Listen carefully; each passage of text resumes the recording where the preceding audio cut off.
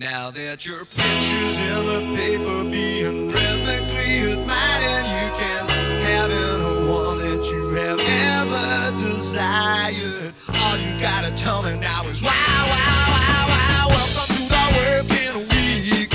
Oh, I know it don't thrill you. I hope it don't kill you. Welcome to the working week.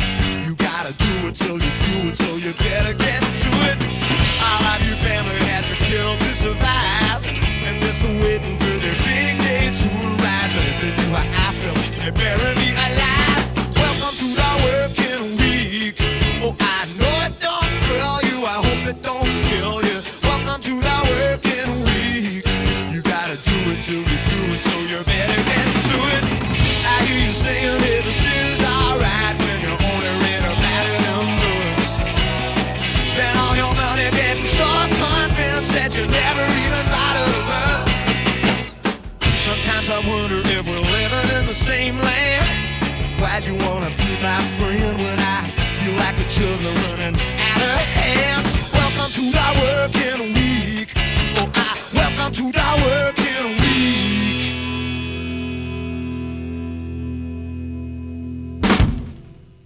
You're listening to Ink Studs, and my guest this week is Mimi Pond. Mimi's latest book is Over Easy from Drawn and Quarterly. It came out in, I guess, the spring? Is it May? Yes, April. April. There we go. I was going to say April, but was it that? Was it? But we'll go with April. And Mimi will actually be in Vancouver we'll be here to do a talk at Canzine on this upcoming weekend on November 7th, is it? Look at me, I wrote down all the time and everything and forgot to look at the actual day. November 8th. And that'll be at 4 o'clock at the SFU, I think the SFU Woodwards building. Be sure to check it out. And you're also going to be signing there as well. Yeah, I think so, yes. With our good friends at Lucky's Comics, a very fine store. As well, go ahead. No, I love bookstores, books, comics. I love it all. They're all wonderful. And Mimi will also be at the California College of Art doing a talk on, College of the Arts, correct myself, on November 14th, a week later. Thank you for joining me, Mimi. Well, it's my pleasure. I really, really loved your book. Well, thank you so much. It was, I loved how it's just like a little kind of snippet of time, but you capture it in such great detail. Well, thanks. I mean, it's everything has changed so dramatically since then in so many ways. It's kind of amazing. Now, I have some questions kind of leading up to the book. A little curious about growing up. One of the things about this book is it kind of takes place at a particular cultural shifting, changing time in the late 70s. And one of the feelings I got from reading this, you talking about your childhood growing up in California, is you didn't seem to really identify with this like quintessential idea of California in the 70s. No, I was really alienated. I really wanted to be a beatnik in Greenwich Village in the 50s. And the whole like beach culture thing was lost on me, partly because I didn't drive and I lived 20 miles from the beach. So it was hard to get to the beach in the first place. And then the kids in my high school who were into surfing were all the stoners who were like just dumbass, like Spicoli times 10. I mean, I went to high school with at least 10 Spicolis. You know, if you know that character from Fast Times at Ridgemont High, the stoner dude who sits in the back of the room and interjects some idiotic remark. And those people, they weren't interested in books or reading or, anything that I remotely like what I was interested in. So I just couldn't relate. Now the book, you move to, it was in Oakland? Is that where the restaurant was? Uh-huh. um, to me, it seems like that's such part of the reason the book is for you. It's a change in life. Like this is kind of your big, kind of moving out, growing up, and kind of transitionary. And I'm wondering about, did you always identify that point in your life like that? Oh yeah, because I was finally away from home and out from under my mother's thumb, and free to like explore and figure out who it was I wanted to be. So it was very liberating, and it everything in Southern California that's over 20 years old, they knock it out down and put in a strip mall. So, going to the Bay Area where there's, most of the buildings are over 50 years old and a lot of them are over 100 years old was really refreshing and much more interesting to me. And also they have a great public transit system, so you could get around and explore a lot more than what I was used to. I didn't learn to drive till I was 23, so which was another weird kind of self-destructive way of trying to be different. It's like I would be the only one in Southern California who didn't know how to drive. Besides Ray Bradbury, He doesn't need to. Well, he doesn't now. He's dead. No. I didn't mean it like that.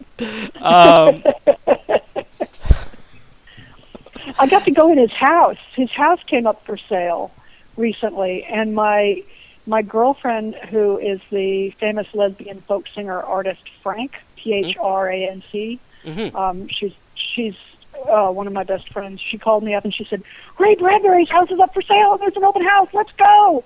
So we did. It was awesome. It was amazing. It's this beautiful house. It was like fairly modest, in terms of being the home of, one of the world's greatest science fiction writers. And what was really the greatest thing about it was that there were bookshelves everywhere. After his kids moved out, he built bookshelves in the showers in his kids' bathrooms because he was running out of space for bookshelves. He worked in his basement in this sort of like basically low ceiling book jammed lair that when we saw it everything was gone, but you could just see it was just nothing but rows and rows of bookshelves. It's like this sort of book cavern. Anyway, I just had to say that because it was like I met him when I went to my very first Comic-Con in San Diego in about 1970. Oh wow! When it was held at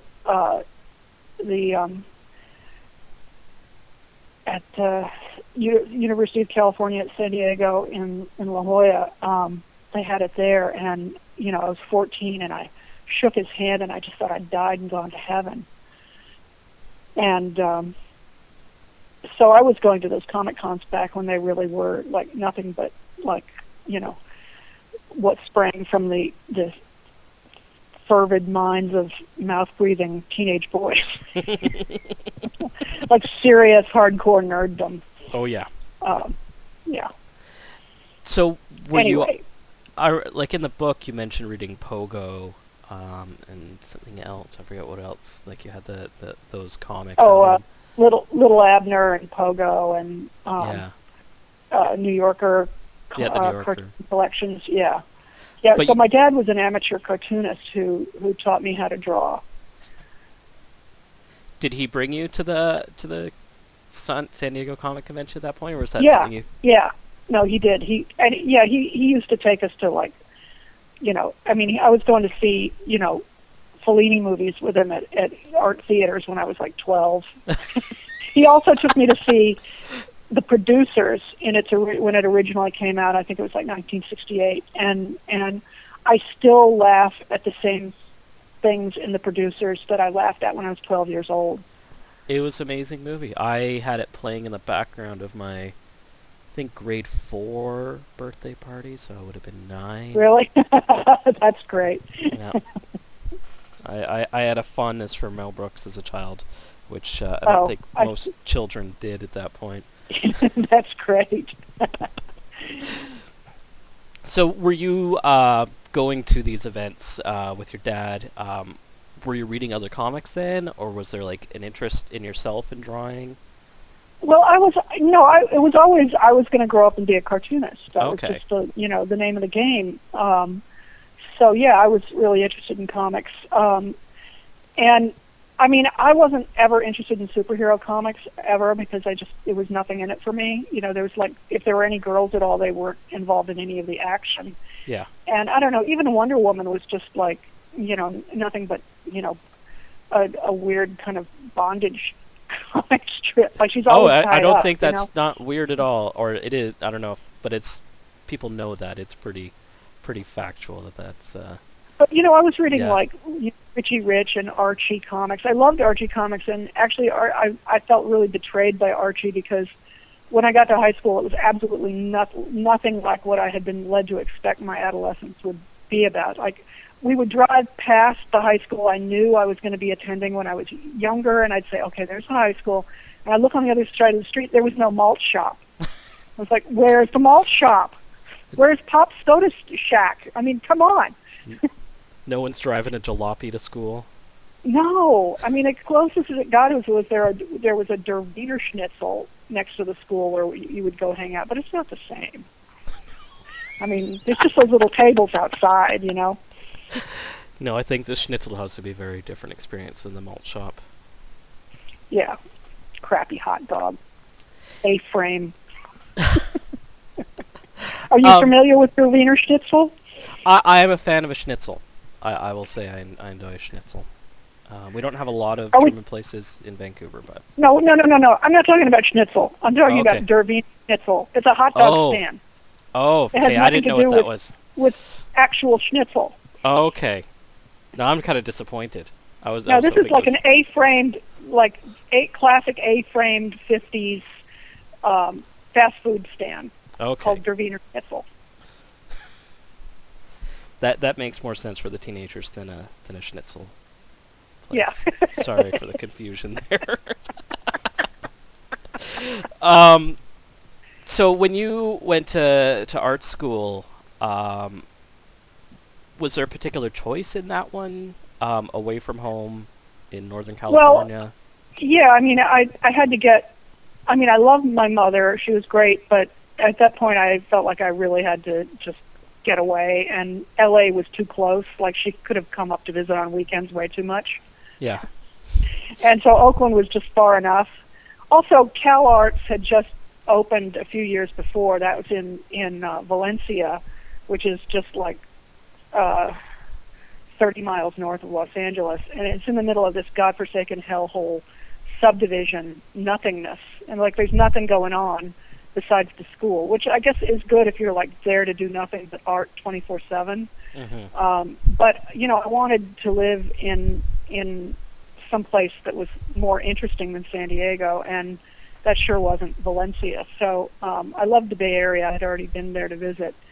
And it was a small school, and it just felt right for me at the time. It was very welcoming, and I really did enjoy my time there. Did you know of any kind of the comic scene up there at that point, or had you heard about the undergrounds? I mean, there was like people I got to know much later, like Bill Griffiths and Spain Rodriguez and Paul Mavrides, and eventually I was introduced to Bob Armstrong, who did Mickey Rat, and he was he's one of Robert Crumb's best friends and neighbors, and was in the Cheap Suit Serenaders with Robert Crumb. And we became good friends, and then I met Crumb and his wife, Aileen. So after I left school, I got acquainted with those people. But yeah, there was not, I wasn't into any kind of comic scene then. And at that point at my school, the whole idea of comics was strictly poo-pooed, like, very much looked down upon. But you do a cartoon and you'd show it to your teacher and they'd laugh at it. It's like, but it wasn't art. No. And now they have a master's in comics program. Yep. Things have progressed nicely in some ways. Yeah, were you know, so when I go speak there, I certainly expect that there will be a giant banner up that says "You were right."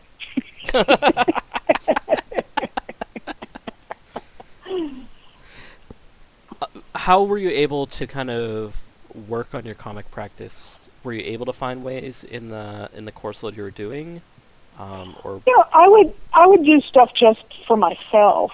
I was still, really interested in fine art and learning how to draw and doing all that. But I would just do stuff on my own. At that point, I wasn't looking towards getting published.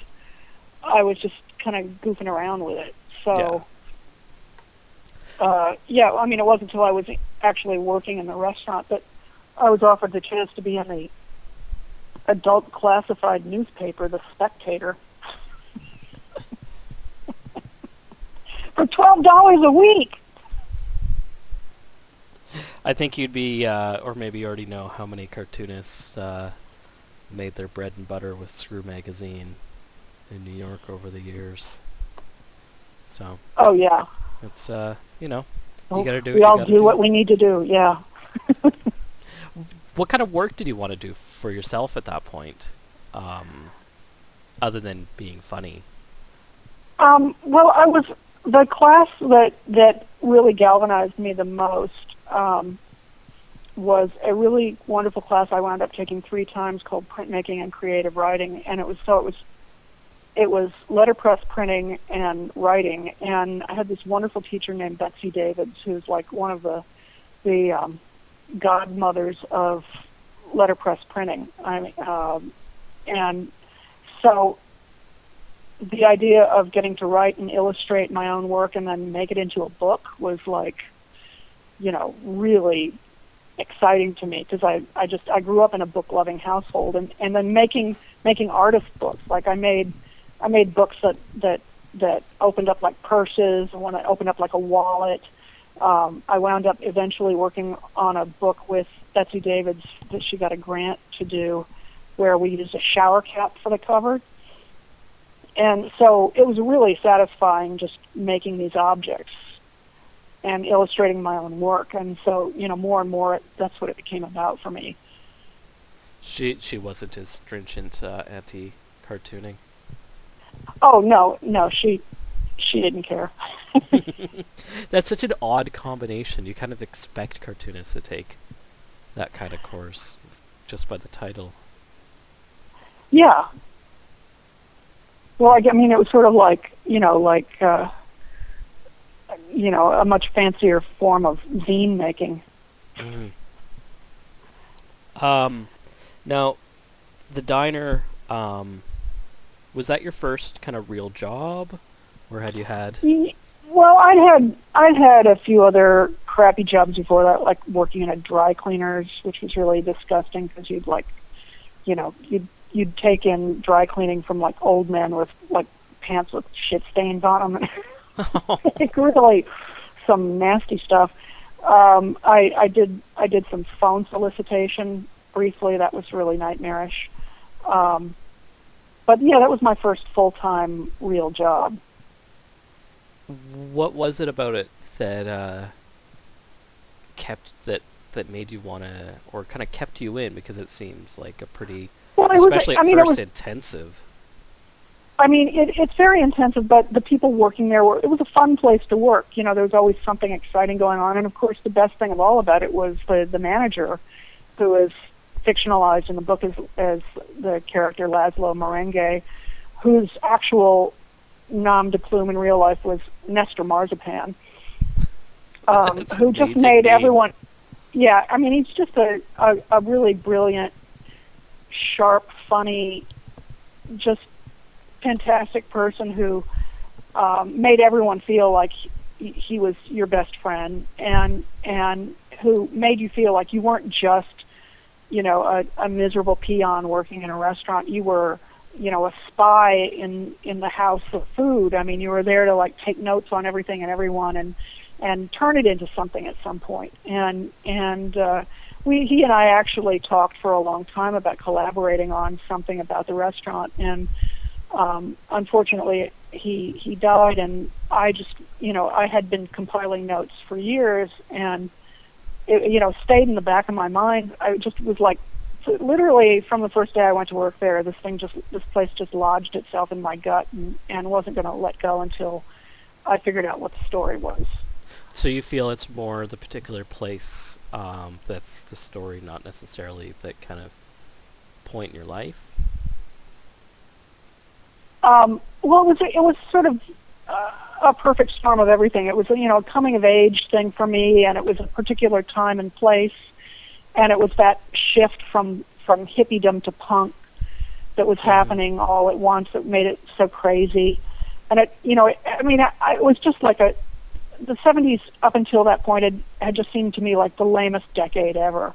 Like the 60s had been really exciting, and there'd been hippies and the peace movement and rock and roll and Woodstock, and then we were just left with the leftover bong water and all that bad pop music, and arena rock. And then punk finally came along, and it was just like a breath of sewer gas. It's like, the aroma. So the punk scene didn't exactly excite you or interest you? No, it did. No, it did. Okay. No, it was like, I would say it was a breath of fresh air, but it doesn't sound very punk to say that. That's why I said it was like, refreshing sewer gas, because it was like, thank God we can finally stop all pretending to be mellow. We're all pissed off, because this has been like the worst decade ever, and everyone's a phony, and Karen Carpenter can suck my dick, and let's go. Hey ho.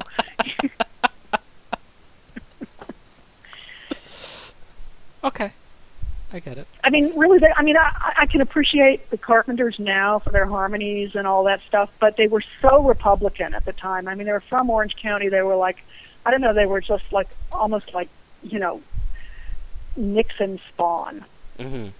They're kind of like, it's so pop and so clean and so non-offensive in every which way. In a way, I can finally now appreciate them, because it's so like transcendentally pop and pure and lush and weird in its own deeply weird way, which it turns out they were, of course. Mm-hmm. And then the same with the Bee Gees. Like back then, it's like you wouldn't be caught dead listening to the Bee Gees. It was like it was like the enemy. Like everyone who was into disco was like the equivalent of the douchebags of today. The Guy Fieri's, the Jersey Shore types. Those were the people listening to disco then. Whereas, like, now, just a few years ago, my husband and I rediscovered the Bee Gees, and we were like, oh, my God, this is genius. But at the time, it was like, no. Well, we can't listen to that. Even the Saturday Night Fever era, that was well into their careers as songwriters, wasn't it? Yeah. And actually, Saturday Night Fever is a very dark movie. Mm-hmm. I worked at a youth drop-in center where that was on the list of movies we weren't allowed to show. Oh, yeah? Yeah. There wasn't a lot. It's a pretty dark movie. I mean, I assumed it was just like all about kids in a disco, Brooklyn, but it's really dark. A kid jumps off the bridge. It's not good. So how much time had passed between the experience that's in the book and when you started revisiting it and wanting to document it?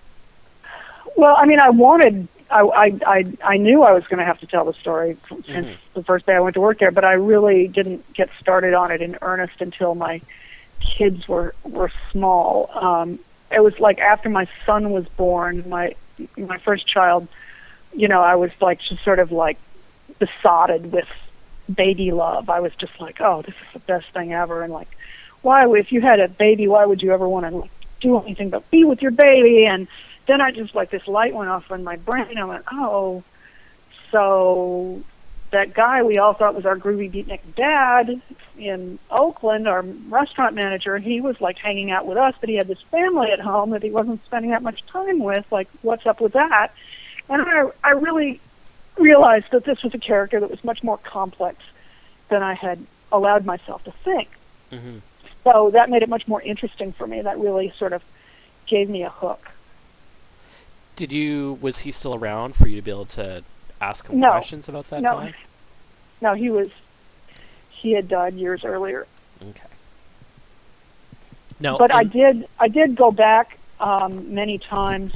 I had maintained friendships with a lot of the people that I had worked with, and went back to visit many times and talked to many of my coworkers about their experiences, and included a lot of them, these episodes in the book.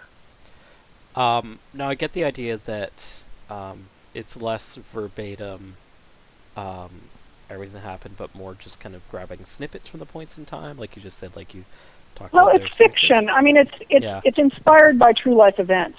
We'll say that. So I was trying to get closer to the emotional truth of the time and place than the actual, the actual verbatim.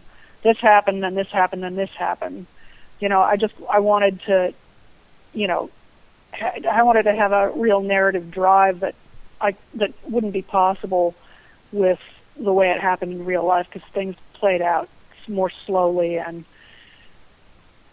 more gradually than they actually do in the book. How long did you work there for? I worked there for 4 years. Okay.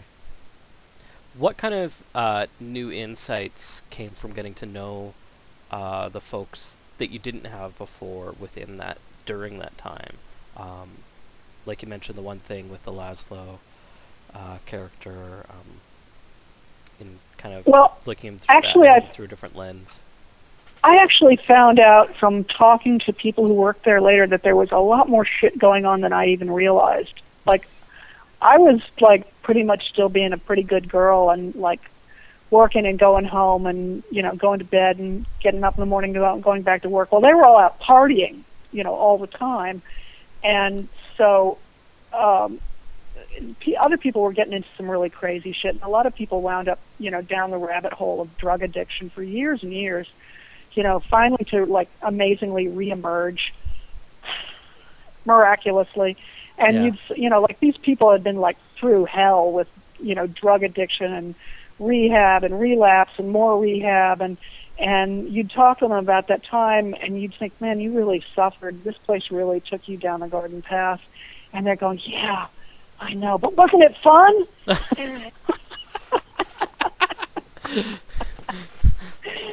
So that's when I knew I really was onto something, because it was like, it really was fun. It was crazy and strange, and sometimes it got ugly, but it was really fun. And, people got away with murder, almost. In a way that, like, people don't anymore. Actually, I had a brief interview this morning with someone from the CBC who is doing an interview mostly about a book that's come out about career waitresses, but they had also seen my book and they wanted to get my take on it. And they asked me what I thought was the difference between, working in a restaurant then and working in a restaurant now. And I would say the difference is, like, now in every restaurant there's video cameras trained on you. You've got to charge people for every pat of butter. Everything is counted. It's all in the system. You're always being, clocked in and clocked out, and everything has to be just so. And so, we used to get away with like giving away food to friends and all this stuff. And I said, but one thing's never going to change, and that's like in every restaurant everywhere, there's always going to be someone shagging in the walk-in.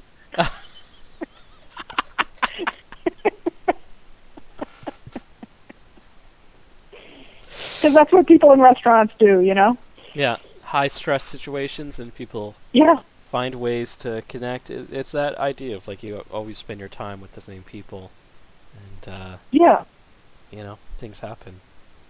Like the two characters getting married, and then very quickly regretting it. Yes, that really did happen.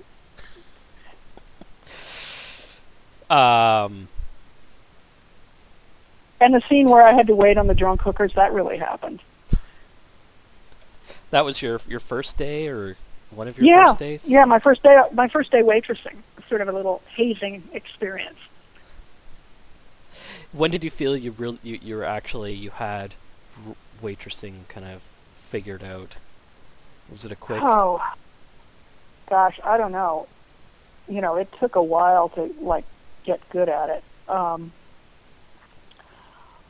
I can't pinpoint any particular time or place. I mean, I think I don't know if every waitress has waitress nightmares, but I used to have dreams that I was the only one waiting tables, and there were 10 tables waiting for their food, and I had lost their tickets, and the cooks were missing, and the customers were getting angrier and angrier, that kind of thing. And to this day, I have compulsive busing disorder. I have to clear a table. I can't stand to see plates sitting on the table after people are finished eating. I've got to clear the station, man. Do you ever get waitresses mad at you? Well, I try to resist in restaurants, but at home, I'm like, are you done with that? Can I get you anything else? More coffee? Do you bring your kids the bill after dinner? Actually, we turned our children into the wait staff when they were still living at home. So they were they had to clear the table and do the dishes. And so after they left, we were like, where are the house elves?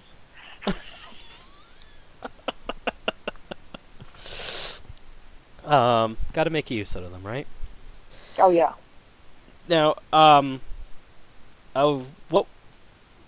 when you left the restaurant, was it to go? Were you able to secure enough comics work, illustration work, to be able to sustain yourself, or?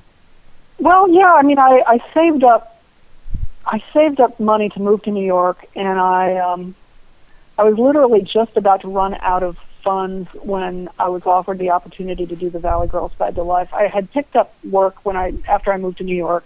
I was doing comics for the Village Voice, which was great. Mm-hmm. So, I was almost making enough to support myself, but not really. And it was like things were about to come to a head. And then I got, this editor said, do you want to do a book about Valley Girls? And I said, sure. I had no idea what it was. I had never heard the Frank Zappa song, but I said, yeah, sure, I can do that. So I had to I didn't even have a record player. I had to buy the record and go to a friend's apartment and listen to the song and go, oh yeah, I could do that. What was the book like? Well, it was on the New York Times bestseller list. It sold 20,000 copies. It did really well. And it really, the way I got the job was I was entertaining this editor over lunch who had seen my comics in the Village Voice and invited me to have lunch. And I was entertaining him with stories about these stoners, surfer dudes I went to high school with. And so when I heard, the Valley Girl song with Moon Zappa, I was like, oh, this is just the same thing. And it's like, dude, we should go to the beach, man. Let's get some reds and get stoned and hang out at the beach. So a Valley Girl is just a more speeded up version. I was like, ow. A little more gum chewing while talking or something? Yeah. But awesome, So did you always have kind of an interest in doing humor as well as the comics? Yeah. Oh, yeah. And you also did stuff at National Lampoon, right? Uh-huh. Yeah, and actually that's how I got my foot in the door and got to New York. Is was still waitressing, and I sold some cartoons to Sherry Flanagan, who was the comics editor at the National Lampoon, and also famously the creator of Trotz and Bonnie, and other strips for the Lampoon. Very talented, great mentor to me, and who invited me to meet her at Comic-Con in San Diego in 1980. And so I drove. By then, I finally had a car. I drove to San Diego and got to hang out with her and Mary Kay Brown and and Sam Gross, the famous New Yorker cartoonist, who's just a wonderful person, and a number of other people. And suddenly I'm there with my idols, driving them around, showing them my hometown. It was like the greatest. And then Sherry said, well, you should move to New York. I was like, I've never been there. She's like, well, you could stay with me. So I went and visited like 2 or 3 times and stayed with her, and met other cartoonists, and like learned that this illustrator who did covers for the New Yorker, who I met at a New Yorker cartoonist lunch. They would get together like every Tuesday or Wednesday. They still do. After they would submit their comics for the week at the New Yorker, they would all meet for lunch. And I met an illustrator named Roxy Monroe, who's now a very well-known children's book author, who said, well, I'm giving up a sublet on the Upper West Side and someone needs to take it over. And I was like, here I am. So that's how I got to New York. But you're a West Coast woman by heart? Well, I love New York and I miss New York desperately. Our daughter is now there going to Cooper Union studying art, and I'd love to go back. But it's we raised our kids here because we just couldn't quite. Both my husband, who's the painter Wayne White, and I are, he's from the suburbs in Tennessee and the country, and I'm from, suburban San Diego, and we just couldn't quite imagine raising kids in Manhattan, in those tiny cramped places and everything. So he was still working on Pee-wee's Playhouse, and he was getting a lot more work in LA, so we made the decision to move to Los Angeles and have a family here. Okay. Seems quite the amazing array of artists they've had on Pee-wee's. Oh yeah. Paul was really wonderful in providing an environment for Wayne and Gary Panter and Rick Heitzman to just go nuts. It's really a fantastic time in their lives. And I don't know if you know this, but I wrote an episode of Pee-wee's Playhouse with Miss Yvonne, the most beautiful lady in Puppetland, Lynn Stewart. And she and I wrote the episode Rebarella, where Miss Yvonne makes over Reba, the mail lady, to go on a date with Derek the fireman, except she makes her over to look exactly like her.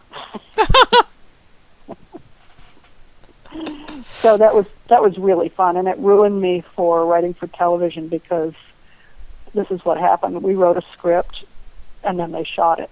Yeah. And I thought that's how it worked, and that's not how it works. No.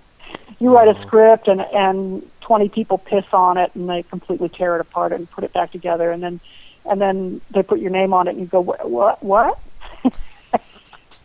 How much? I know you wrote for The Simpsons. What other TV did you write for? I was briefly on staff on the last season of Designing Women, and by then they let me, in a burst of misguided feminism, they allowed me to bring my son and a nanny to work with me, and it was a bad combination all the way around because I had never been on staff of a TV show, and I had never worked in an office before. I'd never been a mother before. I wasn't getting enough sleep. It was the last season of the show. Linda Bloodworth, who created the show, was off basically winning the election for Bill Clinton. This is 1992. And it was the last season. All the good ideas had been done, and none of the people on the show wanted to be there anymore. So it was it was not good. It only lasted like 3 months for me. So I finally realized that, and it took me a while longer. My husband and I pitched show ideas for years until we were blue in the face in Hollywood with no luck, and we both finally decided we were going to turn our backs on Hollywood. So it's worked out well for us, the turning our back on Hollywood thing. Well, you get to explore kind of more of your vision. Like I said, there's very few opportunities like Pee-wee's has. Yeah, I mean, once I realized I wasn't going to make any money in Hollywood and I wasn't making any money anyway, I thought, well, I'm not working, and here's my opportunity to finally start this story that I've, that's been nagging me all these years. So I guess I have to do it because no one's paying me anyway. So you were working on it for quite some time before you got signed to DMG. Oh, yeah. Well, initially I was going to do it as a straight piece of fiction, not as a graphic novel, because I just couldn't imagine doing all that drawing. I was like, there was no way I could do all that drawing. That was just crazy talk. So, and then my agent couldn't sell it, and I finally had to admit to myself that it wanted to be a graphic novel. So I finally knuckled under. How far into it were you before you got signed? Well, I had done about 30 pages when I showed it to Tom Devlin at Drawing Quarterly, and then they wanted to see about 30 more pages before they finally agreed to publish it. And then it's the first of 2 parts? Yes. So I'm working on the second part now. Which I would very much look forward to. As I said, I really enjoyed it. It was just, I don't know, kind of fun to read, which I don't get from a lot of books in that same way. Well, good. One of the things I want to ask about is, I know you do comics for the LA Times, and the one that I'm most excited about is your chance to sit with Phyllis Diller. Yeah, that was really fun. It was kind of I was sort of stupefied to be in her presence because I just admired her so much, and I had read her memoir, which is called Like a Lampshade in a Whorehouse. And I was like, I'm not really a reporter or an interviewer, so I was sort of dumbstruck in terms of what to ask her, and kind of just bundled my way through sitting with her. Like her assistant had said, you could have a half hour with her, and she let me hang around for a whole hour in her studio while she did these watercolors, and I drew her and tried to ask her some questions. And then the one thing I couldn't put in the Times comic strip, which seemed to me to be the most profound thing of all, but it just seemed a little too harsh for the readers of the LA Times, many of whom are hardworking people who go to jobs every day. At the end of our time together, she said, we're lucky to do what we do. I said, I know. I said, I feel sorry for people who just have to work at regular jobs. And she says, it's their own fault. I was like, wow.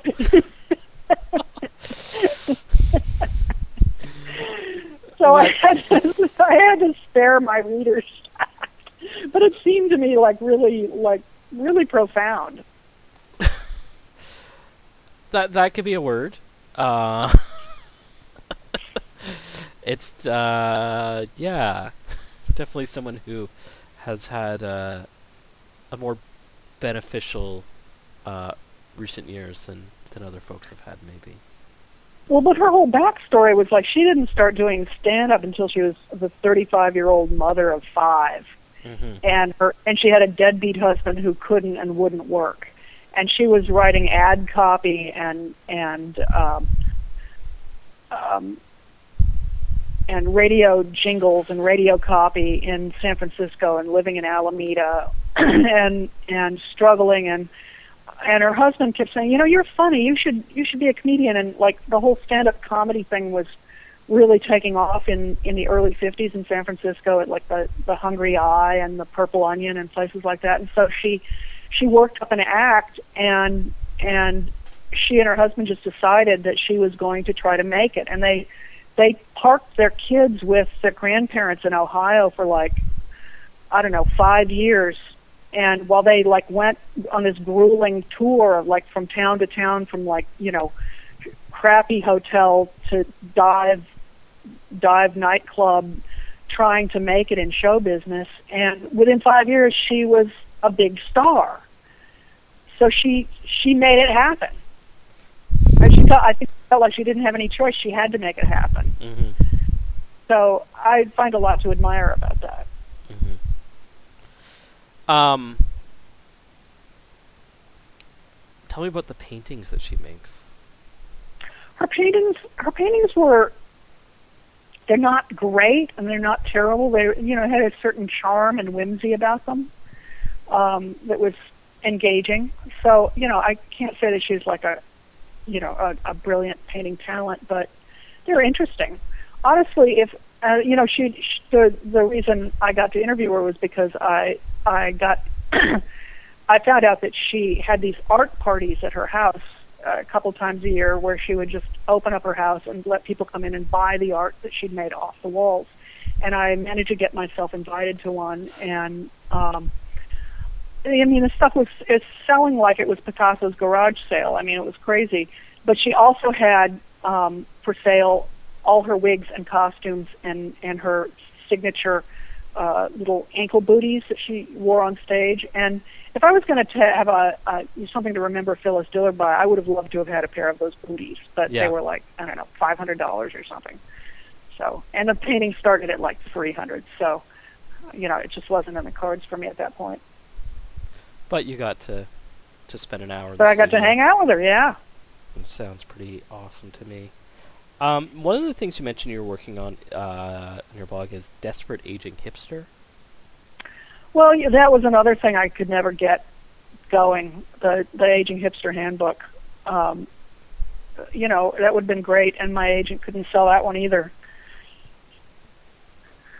But you just got to keep throwing stuff against the wall and hope that something sticks. Mm-hmm. But it seems folks are very much into the Over Easy book. Yeah, and I also have a line of products with the tableware company Fischizetti, which is in New York. Okay. I've done a couple of trays for them, and I'll be doing some coasters and a mug, and hopefully some more stuff. They sell not only contemporary tableware of all kinds of different patterns, but also vintage restaurant ware, which is very dear to my heart, since when I worked at this restaurant, that's what they used. Because back then you could pick this stuff up for nothing. Now it's highly collectible, but back then it was just what we used, and it's like part of my diner love and my obsession with restaurant supplies is all that old stuff. So that's been really fun. Do you have really specific dishes at home that you use? Well, actually, I just got a whole set of vintage restaurant ware from Fischizetti, so that I'm like just completely in love with. Nice. So there's a zillion patterns. There's so much old stuff that's really cool. And the other thing about it, it's great. It's almost indestructible. It just holds up to just about anything. Things were made to last back then. Yes. Thank you, Mimi, for joining me. Thanks for having me. I really appreciate you taking the time to chat with me this evening. Reminder, folks, I've been talking to Mimi Pond, whose new book is, or not new book, but latest book, is Over Easy. And Mimi will be in Vancouver on November 8th to appear at Canzine, doing a talk at 4 o'clock. As well, Mimi will be doing a talk at the California College of Art. California College of the Arts. It's too easy to shorthand that. I know, and it's also similar to Cal Arts, the California Institute of the Arts, which is in Valencia. It's very confusing. But this is much nicer than Valencia. Much nicer. On November 14th, as well as the Miami, is it Miami Book Fair? I think that's what it's called. From the 20th to the 23rd, which is in Miami, in case you didn't figure that out. Florida. Florida. It's in Florida. Florida. Kind of near Boca. You're going to scout out some retirement Palm. spots. Thank you so much, Mimi. Thanks for having me.